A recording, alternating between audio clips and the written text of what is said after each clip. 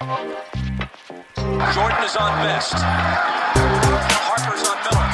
McKee gets it in the middle. Oladipo has it. Hutchinson. Here's a long three by He's back. Holiday. Shot clock down to 6. Finds Warren. Here's a long three. Welcome to another edition of the Indy Cornrows podcast. I'm your host, Mark Schindler. As always, before we get started, if you have not already, please be sure to rate and review us over on Apple Podcasts. And, of course, read us over on Indy Cornrows. We have some great stuff coming out. This week is going to be jam-packed. We have 5 games in 7 days starting tonight against the Sacramento Kings. We have our game preview up on that already, and we'll have a post-game pod for every game, which is going to be – it's going to be a long week, but it'll be a good week. Psyched to be joined by Caitlin Cooper. We're here to talk about a multitude of things, but one thing in particular. First of all, Caitlin, how are you doing? I'm doing good. I think I don't know for what reason, I've cycled back to the insomnia phase of dystopia. I don't know if it's winter or what, but I'm going to try really hard not to have my sleepy voice during this podcast. Yeah, I totally understand that. I've been, my sleep schedule is so messed up already, and I start school again next week, and we have this Western Conference road trip, so it's going to be a upheaval all across the board. But one thing, I can't guarantee where the podcast is going to go, but I can guarantee that we will not spend more time talking than Malcolm Brogdon and Domantas Sabonis will probably play tonight. So there's that. Yeah. So I got to get it where I can. Yeah, I think I've already tried to weigh, are my sleeping habits going to help me in my quest to stay awake for these West Coast games, or are they going to hinder me and catch up to me, and I'm going to be falling asleep halfway through? Yeah, exactly. I can't remember the last time I was able to stay up for a Pacific tip-off, so I think I might have to take a nap at some point today, but I'm historically bad at taking naps. So we'll see what happens there. But I really wanted to bring you on today because I feel like you and I have been two of the most vocal people in talking about the minutes load so far for Domantas Sabonis and Malcolm Brogdon. And I think there's been a lot of discourse around it. I know you and I have both gotten some backlash on it from, just on Twitter or in general. I just want to talk about it and see kind of where we're coming from so that we can maybe help some people see, not even seeing the light, not to say that we're right or wrong or whatever, but I think there's a lot of genuineness and real science behind what we're talking about. Yeah, and I think the thing that's interesting is that Phoenix game on Saturday was kind of the perfect case study in a lot of ways for this, because they played 10 deep.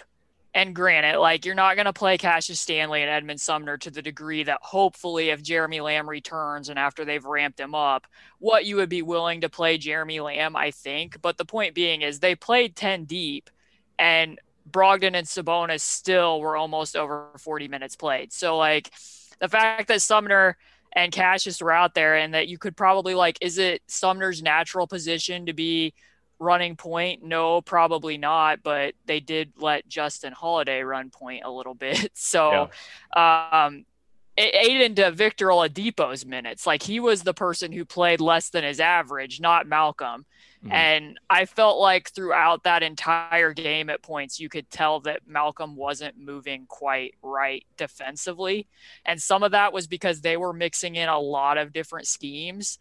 But there's a possession pretty early in the first quarter where he calls for a switch, literally uses a point switch and provides no backside resistance and just lets his own person that he was calling the switch on slip right behind him and doesn't try to get into the picture to recover at all.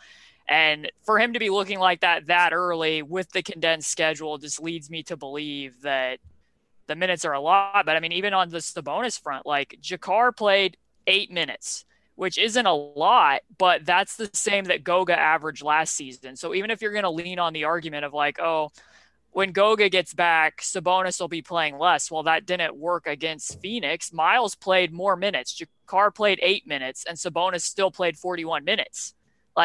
It's not leading to a reduction. It's pretty evident that Bjorkgren doesn't want to play barely at all without either one of Brogdon or Sabonis on the floor. Yeah, no, totally. That's a great point. And I just expanding on, the kind of lapses in the fourth quarter. Like you mentioned with the Suns game, Nate plays an entirely bench lineup for, I think it's about 2 minutes and 15 seconds, hold Phoenix scoreless, and then I think all of them except for Jakar came out, and puts the Stars back in. That leads to the massive Phoenix run. And you could just tell how sluggish the guys were on court. Defensively, the miscommunication was really bad, and a lot of it just I felt was chalked up to energy. And that's what made the bench unit looked really good, because they were a bunch of guys who hadn't played most of the game. I mean, Doug and Justin were out there, but Ed, Cassius, and Jakar hadn't even come into the game yet. So just like getting that energy variance in was huge, and I thought made a big difference. And I mean, just to point out, much has been made about how well the Pacers have played in the third quarter. That has tapered off some the last couple of games, but the net rating is still juiced from the first 4 or 5 games. First and third quarter net rating 27, but then they have the worst net rating swing of any team in the NBA between the third and fourth quarter, dropping to the 27th worst net rating in the league in the fourth quarter. I think that's really of note and kind of important to look at, because this team is as well as they're playing in the third quarter. If you're giving it all up in the fourth quarter, it's not great, and I think a lot of that is, like we're mentioning, that's due to how much the starters are playing. Right. I was pointing that out clear back at preseason, that you could see that quarter by quarter. I mean, by the style, because and Sabonis in general, I think is a good one to look at here, because I tweeted over the weekend that he's up to third in distance traveled right now, which, like last year, there was not a big that finished in the top 10, other than if you want to consider Siakam like a normal big. Typically, I think no big has finished in the top 10 for like 4 years, and the last time it was Karl Anthony Towns, and that in part is because Karl Anthony Towns like never misses games. But and you're not really expecting Karl Anthony Towns to be playing in the playoffs. But like, if you just look at Sabonis's role, he's doing so much more on both ends of the floor. Obviously not having the impact defensively that Miles Turner is, but they are asking him to do more defensively than what he was doing in the more conservative Nate McMillan, Dan Burke system. I mean, he's coming up top and denying forwards the ball, and then having to dive back into the paint and box out and get rebounds. And then offensively, they're using him to run delay action. Then he might go down in the lane. Then he comes back out of the lane to go set screens, and then sometimes goes back down to box out for offensive rebounds. Like, he's getting a lot of wear and tear. So, I mean, I think you can see, like, they'll play, usually Brogdon and Sabonis will play close to the entire first and third quarter. Yep. And by the end of those quarters, you'll see, like, against Cleveland, JaVale McGee goes for like 3 offensive rebounds in a row, and it doesn't look like Sabonis has like anything left to give to get him off the glass. And not that those types of lapses aren't going to happen sometimes, but it just seems like evident fatigue. And now Phoenix, I will give Bjorkgren a bit of a break, but this kind of leads back into the cognitive dissonance of some of it, because they were running so many types of defense in that fourth quarter. Like, when I rewatched that, they ran triangle. This is the funny part of it. Like, they ran triangle and 2 with McDermott, Justin, Sabonis, Brogdon, and Jakar on the floor. And I'm assuming that they probably thought, we might want to run some triangle and 2 because we want to use the 2 against Booker and Chris Paul. Like, they might have prepared for that at practice. I highly doubt they prepared for it with Jakar and Doug McDermott on the floor together at the same time. So, like, they're willing to be experimental there, but you're not willing to like run the bench lineup for a couple extra minutes earlier in the game, or to get some breaks here or there. The one piece of this, which we might get into later, is like the Miles solo minutes with the bench have been pretty solid. Yeah. Like, there's no reason that you can't play that 1 or 2 extra minutes a game just to get Sabonis a little bit of rest or to break where he's playing. So, like, the coaching without fear is definitely coming into play with you're willing to run all these junk defenses in a fourth quarter where they kind of confused themselves with how they were switching against Spain, how they were recovering on swaps, whether they were doubling the post or they weren't. Sometimes you're in triangle 2, sometimes you're in man. Like, you're willing to do all that over a fourth quarter span, but you have to play Brogdon and Sabonis 40 minutes to win a game. Like, that just feels a little bit like contradictory to me. Yeah, no, I totally agree. And I think What's been really vexing for me is I don't want to sound like a pessimist, but a 6-3 start, frankly, is better than I thought this team was going to do. Yeah. But also I think that's why the minutes matter so much to me, because you look at like these minutes, like the games are juiced by playing the guys so much, and a lot of teams are playing deeper rotations. I don't have like numbers in front of me, but it's been, considering how many guys have been in and out of rotations already due to the craziness that's happening. That's just how things have been working. And I think you look at the fact that they're not playing guys, I've seen stuff come out. Well, he's just not comfortable with playing Kelan Martin yet, or he doesn't have the trust of those guys. I'm like, well, how are those guys supposed to get the trust to be in the rotation if they're not getting opportunities to get in? And especially too, I mean, Tom pointed out something really that I thought about as well. I mean, they're practicing a lot less now, which is right. That's one difference. But then at the same time, that leads me even more to think, okay, well then why are some of the end of bench guys not getting run? It's just a little bit vexing to me. I think like you look at Kelan Martin is the only real forward on the roster right now because TJ's out. Doug is a wing who is forward size, but he can't really guard fours. I don't know. It's just like, I think if looking at this Western Conference road trip, if we're seeing the minutes the same, I'll be pretty concerned.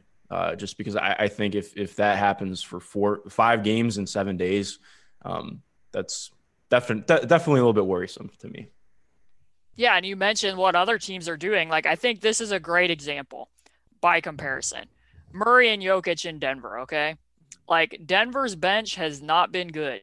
Like, Mike Malone has been having to stagger Murray with their bench and Jokic with their bench, and they alter which half they're doing it, and in part because they had injuries. JaMychal Green was out earlier, other stuff. But overall, their aggregate bench plus minus ranks 22nd in the league, okay? Those two are not averaging as many minutes as Brogdon and Sabonis, and the Pacers' aggregate bench net rating right now ranks second. Like, it's not like the bench is like, I do agree that Kelan Martin struggled in the minutes that he came in and played. Like, I don't think he played well, but the bench as a whole is not playing that poorly to require this degree of reliance this early. Do I think that they're going to need Brogdon and Sabonis to play big minutes in a playoff series? Absolutely. Yes.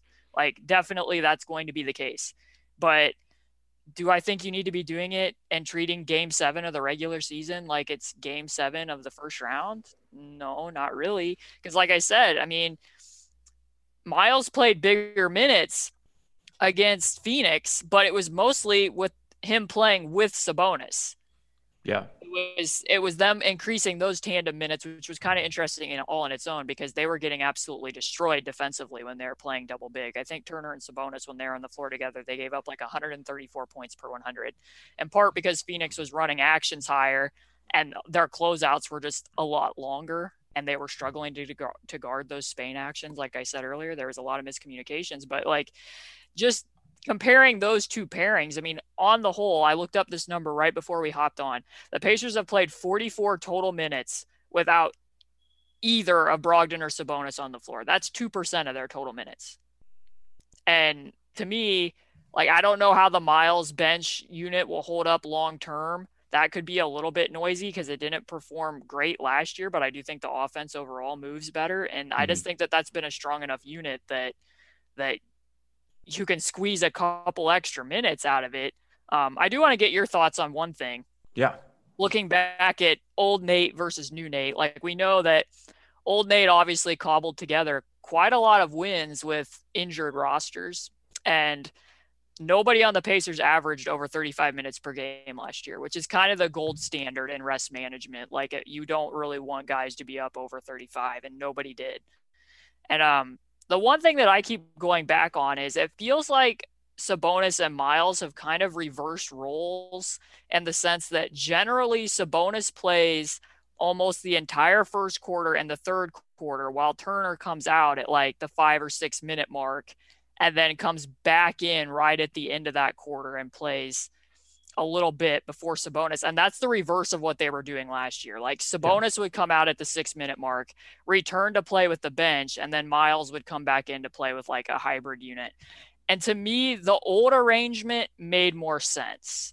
And not because I don't think that Turner's performing with the bench. Like, this is not a knock on Miles at all. Like that's fine.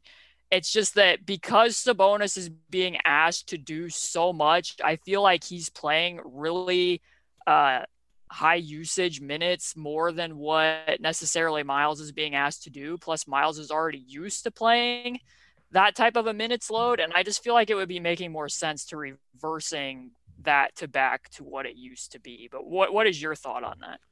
Yeah, I agree. I mean, overall, I want to see more Miles minutes with the bench because right now it's only been like a 40 to 50 possessions. So it's, again, small sample size, like you mentioned, but they're right. It's like, I think it's like 80 minutes total, yeah, maybe. Yeah, they're plus 21 points per 100 possessions right now. And I think, especially too, I mean, while his statistics haven't necessarily improved, like Miles is a completely different player offensively this year. And I just think he makes a lot more sense in that bench lineup, and they've looked good when doing it. And I think to answer your question, I agree. I just think things have to be different because while the offense and defense have certainly been different and more aggressive than things were with Nate McMillan last year, that makes it even more so with the minutes. You're like, okay, well, the guys can't play this many minutes for an extended time. And I know one thing that was brought up to me was, well, they were all the games were at home early to start the year, so they were just getting this out of the way early. And I'm like, well, still, that's even with practicing less and you look at it, it's just I don't know. I think the load is a little bit nutty, but I agree with changing that up. I think finding more ways to just intermingle the starters and not always have Brogdon and Sabonis together, because like you mentioned, I mean there's almost never a time where one of them or both of them aren't on the floor. I don't know. I'm not entirely sure how that's going to work out, but I do agree. And I think that here's a question for you too. While things are, like I mentioned, certainly different than they were with old Nate, I'll never get over how crazy it is that we got two Nates in a row. It's kind of a godsend. Makes it easy to not forget anything. But just so in looking at how things are different now, like yes, the offense and defense are different, but I think what really, I don't want to say it bothers me, but what I tried to hit on in the article I wrote a little bit last week is that how is this really that different from how things were with Nate McMillan? Like I know, like I mentioned, the offense and defense are different. Schemes are different. Philosophies are different. The team seems to genuinely have a much better connection with Nate Bjorkgren. But, I think we were kind of, I don't want to say led to believe, but my general understanding, correct me if you felt differently, but my general understanding coming into the year was that they were going to really take the beginning of the season to try and work out the rotation and see how everything looked with the whole roster and get guys minutes that weren't getting minutes last year. They talked, the front office and Nate Bjorkgren talked about that in the offseason about getting run for guys who weren't getting run last year and giving everyone an opportunity and just trying to get the most out of the roster. And while they are getting the most out of the top end of the roster, I think that's where we're seeing really no difference from last year. I mean, if you're treating the ninth game of the season like a playoff game, how was that any different from last year? Right. And maybe that's the wrong way to look at it, but I think you look at it's difficult because like a team like the Raptors, who you could point out like where Nate Bjorkgren was, they were a team that was willing to experiment and do everything, but it was different because they had Kawhi Leonard. But I still think if you're coming in this early, treating it like a playoff atmosphere, I think it's, as we've seen in the last couple of years, is it not better to maybe lose a couple games early and see how you can gel guys 9 through 11 into the rotation? I don't know. Right. And that's where it gets fuzzy a little bit because, yeah, this was going to be one of my questions. I'll just bury it for next week, I guess, are the Pacers playing the long game? Like that very much was what that they, as you say, is what they put out there, that like it wasn't going to be about winning the tiny battles. It was going to be hopefully about being their absolute best in the playoffs while also achieving the goals of development. And part of me wonders, not conspiratorially, but just wonders a little bit if they thought there was a chance that there wasn't going to be a G League schedule at all when they were saying some of that. And in that sense, like there would be no place for Cassius Stanley, or even like if you wanted, I don't know that they would necessarily do this, but like if they wanted to send Goga on assignment, like there wouldn't be any other place for them to get minutes. And now that we know that the Mad Ants have opted into that, they might be thinking, well, Cassius or whoever it's going to be in that bubble in Orlando for an extended period. We know he's going to get minutes later on. So we're not so concerned with it now. It's just that my thing is like, if you continue to play these guys 40 minutes, it's going to have 1 to 2 effects. Either hopefully this is the hope that they're going to build up their conditioning and that this is all just going to work out perfectly and you're going to be hitting your stride at the right time. But we do have evidence from last year that Malcolm Brogdon wore down as the season went on with a bigger load. And both of these players are people with muscle and tissue injury histories from last year. Like it wasn't like a rolled ankle or whatever. Like, and that's what makes it harder to stomach a little bit. Like I know that Nick Nurse in the bubble played some of his top guys early minutes because that's how he wanted to ramp up their conditioning. But it's like, okay, but they hadn't just been Sabonis sitting out an entire bubble. And we don't even know how much he was able to work in the off season. And while he's looked sharp for the most part, you're doing this early on. And I just wonder what the long-term effect of it's going to be. Because like I said, on the one hand, I think they are playing the long game because they were willing to try all this stuff against Phoenix. Like that's by far the most experimental they've been defensively. And I think it bit them a little bit, but you take that and think, well, but they might need to run that type of defense in a playoff series. And at least they've actually physically done it. But on the other hand, like you say, like how much real lineup experimentation has there been in a sense that something's going to carry over? Because let's face it, they're never going to run that lineup that they played at the start of the fourth quarter with Justin at the point in an actual playoff game. Like that's never going to be playing. So it seemed like, that they were going to try to keep guys' minutes down, develop the entirety of the roster, play deeper on some nights, kind of like a San Antonio approach where maybe this one role player doesn't play at all one night, but then plays big minutes 2 or 3 nights later. And that hasn't been the case. And I found it interesting when he was directly asked, I forget after which game it was, he was directly asked, like, seemed like guys were tired there in the fourth quarter. Did you recognize that? And he was kind of like, no, I don't think so. And I try to prioritize getting guys rest later in the game. And it's like, okay, but you're not even benefiting from the coach's challenge later in the game because most of the time he's using those coach's challenges in the first or second quarter, sometimes at the whim of Victor Oladipo. So I don't know. Yeah, it's very sticky. And it feels like a conversation you'd be having, like 30 or 40 games in the season, but it's just been so pertinent early. I'm not sure. I think that's I don't really know what to think about it because I think there's so much that you can pull from either direction. And I know I'm sure some people will think that we're just coming off as total pessimists or that we're, someone will definitely take it in terms of, well, we're saying that Miles isn't good because that always seems to happen.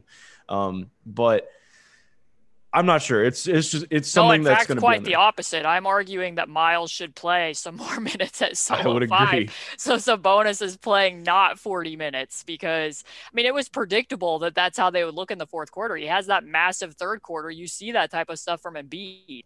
If a guy posts up a lot and is getting all those rebounds and really battling in there, that he had a massive third quarter, and I knew watching it. Like I had to step away because I was recording something with somebody else during the fourth quarter of that game. But when I looked up, I'm like, oh yeah, I'm not surprised by that fade happened. But I do want to circle back to one thing. Like, what is your anticipation with Jeremy Lamb? Like, how do you envision this shaking out? That's a great question. Because they have said, I think that it's been said that he's close, but they do know that he's going to be on a minutes restriction when he returns. Yeah. I think – well, that's a great question because you look at Aaron has really struggled in the starting lineup, but I also think I've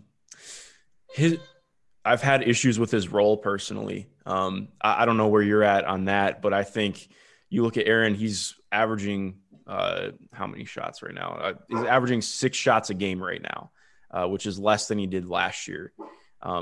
So I think I look at how things are working out right now with that. I've heard mention the idea of maybe Jeremy starts and he, has he's just on his minutes restriction. And he's a low minute starter to give a new look. But I also I question doing that just because he's coming off a very serious injury. But in terms of what I expect from him, it's tough because He provides a guy who can play the three, and there's really not a lot of guys who are full size or like capable threes on the roster right now. But we can't really expect too much from him coming out the gates. I mean, that's a serious injury. And while his game's never been super predicated on being, uber athletic, I don't think that you can expect much from him, for like maybe the first 2 or 3 months of the season. Yeah, for me, I think my bigger question is his return going to suddenly impact what Brogdon's doing? And that's kind of what I was looking at with the Phoenix thing, because like Jeremy Lamb isn't going to initiate offense. Yeah. Like Malcolm Brogdon's running like 45% of his plays are pick and rolls, like way more than what the frequency of Victor's shot selection is right now. And I don't disagree with that. Like I think Victor's doing well being used off cuts and off screens, at least right now, while he's shooting the ball fairly decently, though he hit some skids last week.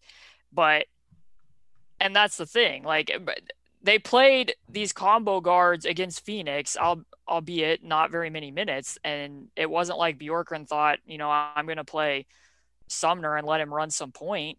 And TJ McConnell wasn't there, but I mean, Sumner is capable of doing that, and he didn't do it. Jeremy Lamb is not capable of running point and initiating offense. So I just question if that's actually going to help what Brogdon's minutes load is. Like maybe it inches it a bit, but and in Aaron's case, I mean, we know that the combo with Aaron and TJ and Justin and Doug and Sabonis and or Miles looked good last year. Yeah. Or that it looks good currently better with Miles this year.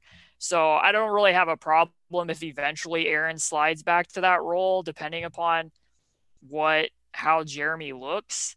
It's just that I'm not certain that just getting Jeremy and Goga back is going to shift the math that much for Brogdon and Sabonis, given what their loads are right now. I don't know.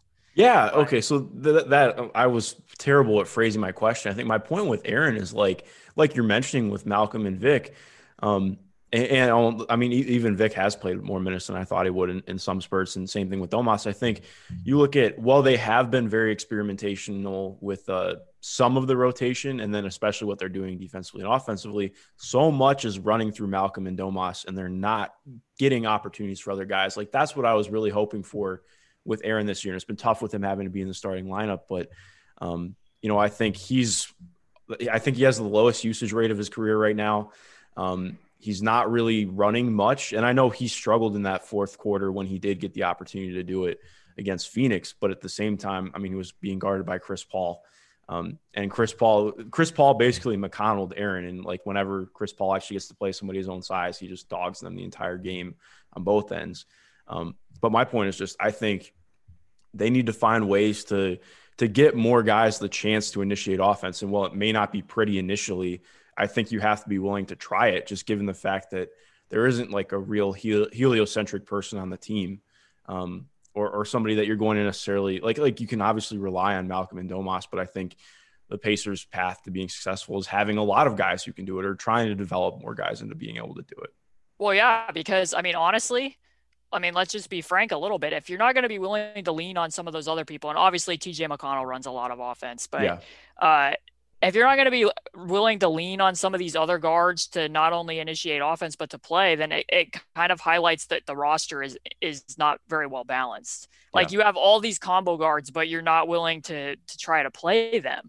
Like then you just have a logjam of depth at one position, and they're already wing poor. Like, I don't know. I feel like I'm saying that a lot, but some of it has been questionable. I mean, obviously, like you said earlier, like I did not expect, I'll 100% say I was incorrect. Like I didn't think the Pacers were going to be a bad team, but I expected that there was going to be some bumps in the road, that it might take them a while to adjust to playing a new system, even though that the roster carried over. And obviously there hasn't been a lot of that, but I do think it's fair to question some of these rotation things and what the long-term plan was, because these types of questions, to a lesser extent, were being asked about Nate McMillan a year ago. So I think it's fair to ask them about Nate Bjorkgren, because, I mean, talking about developing younger players was kind of a constant talking point for the last 4 years. Yeah, exactly. And I think kind of the last point I want to hit too, like just going off that, like you look at Goga, I don't remember when he's slated to return. I know it's relatively soon. But I mean, you look at how things are going for him, and obviously things were talked about, him getting more minutes before the year. That's clearly not going to happen. And I wonder too, I mean, like he's never played Summer League. And because, I mean, obviously missed it with passport issues his first year. There was no Summer League this year. I almost wonder if it's better for him to go to the bubble, like the G League bubble that's going to happen. But I know it's not going to happen because he's the break in case of emergency center. Like, obviously, I mean, I guess Jakar is, but theoretically you want to have Goga get 4 or 5 minutes a game, right? But that's just like, it's such a bind. And I think it's just the way that they're playing right now. It's so hard to figure out how those guys are going to, where's that development going to come from, Exactly. I mean, and you and I talked about that at the beginning of the season, and it's tougher to get people. I mean, obviously, I'm not completely sure of what the machinations of that bubble are going to be and how easily it's going to you'd be able to recall somebody if you sent them there, or if you're in and you stay.